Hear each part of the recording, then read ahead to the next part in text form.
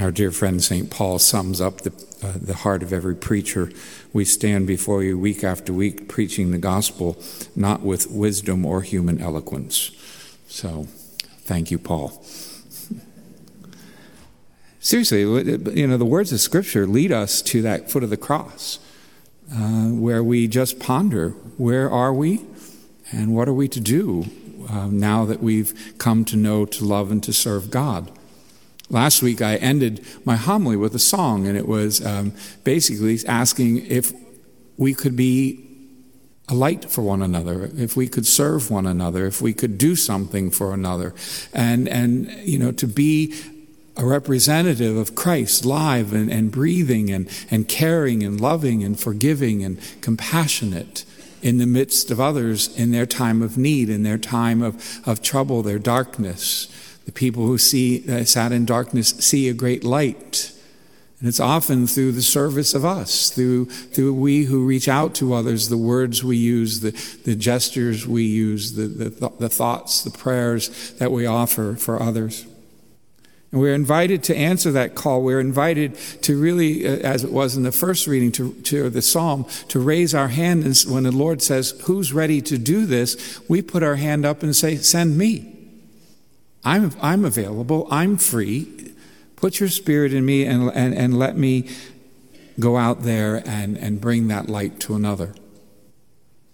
And this week, part 2 of that homily, Jesus takes up our offer.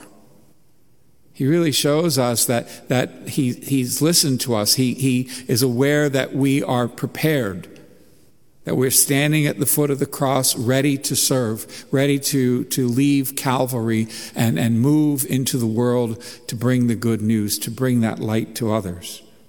Just as he was devoted to his own ministry of preaching, always talking about the nearness of God, how close God is to us, how loving God is for us. Talking about the kingdom and inviting others to join that kingdom, to come into that kingdom and serve the Lord with gladness, to bring others to discipleship. He allowed his life to be completely, that's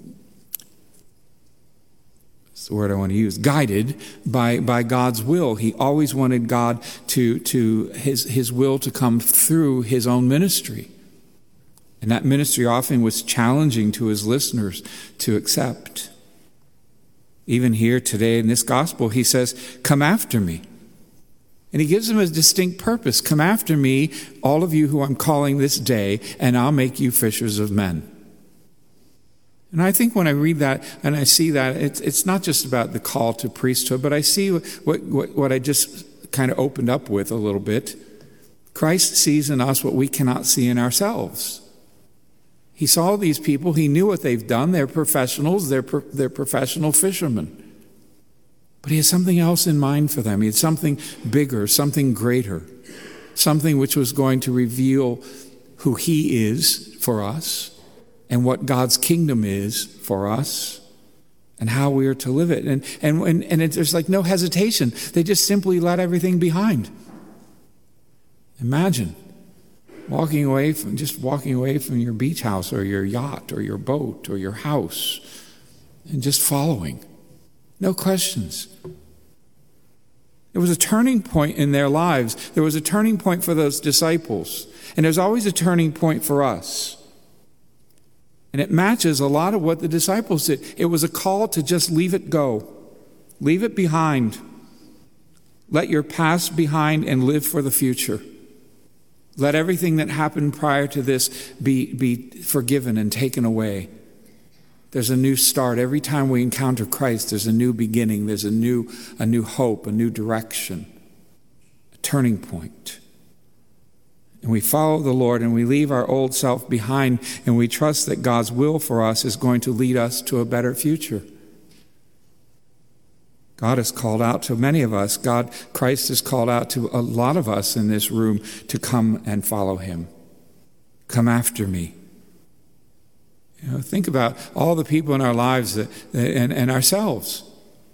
The number of priests that we may have known in our lifetime, the number of religious men and women that we may have known in our lifetime, who answered a call to leave everything behind so that they could professionally bring us to that foot of the cross so that we can find our own discipleship. Through homilies, through sacraments, through those times when they sat with us and listened to those times when they were with us in our joyful and sorrowful times. And those times when we were ready to just give up all hope.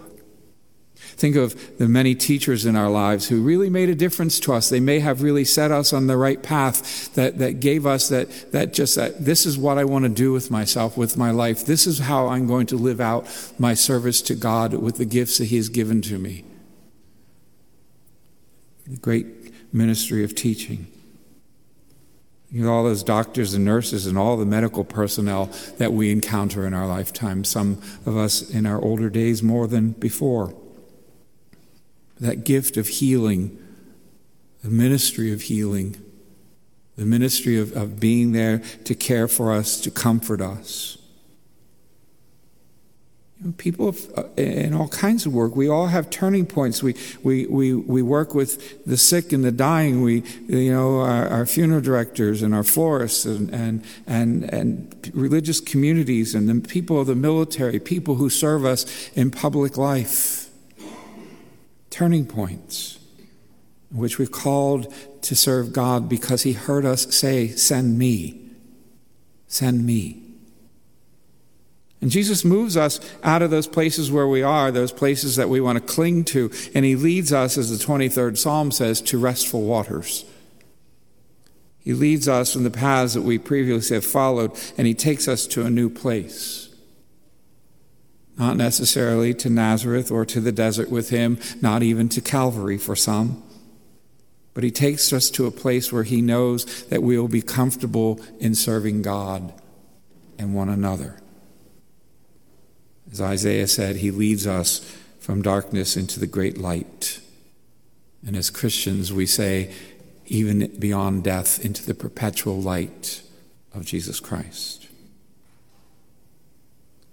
And so we're glad that He calls. We're glad that He walks among us still, calling us to follow. And we go out and reach those who are lonely, those who are lost, those rejected by family and friends, those overwhelmed with remorse and grief, those whose lives are failing. And He calls them into His light through us. And so let me end with another song which we will sing tonight. Are we prepared? Will you come? Will you follow me if I call your name? Will you go where you don't know and never be the same? Will you let my love be shown? Will you let my name be known? And you let my life be grown in you and you in me. Will you leave yourself behind if I call your name? Will you care for the cruel and the kind and never be the same? Will you risk the hostile stare should your life attract or scare?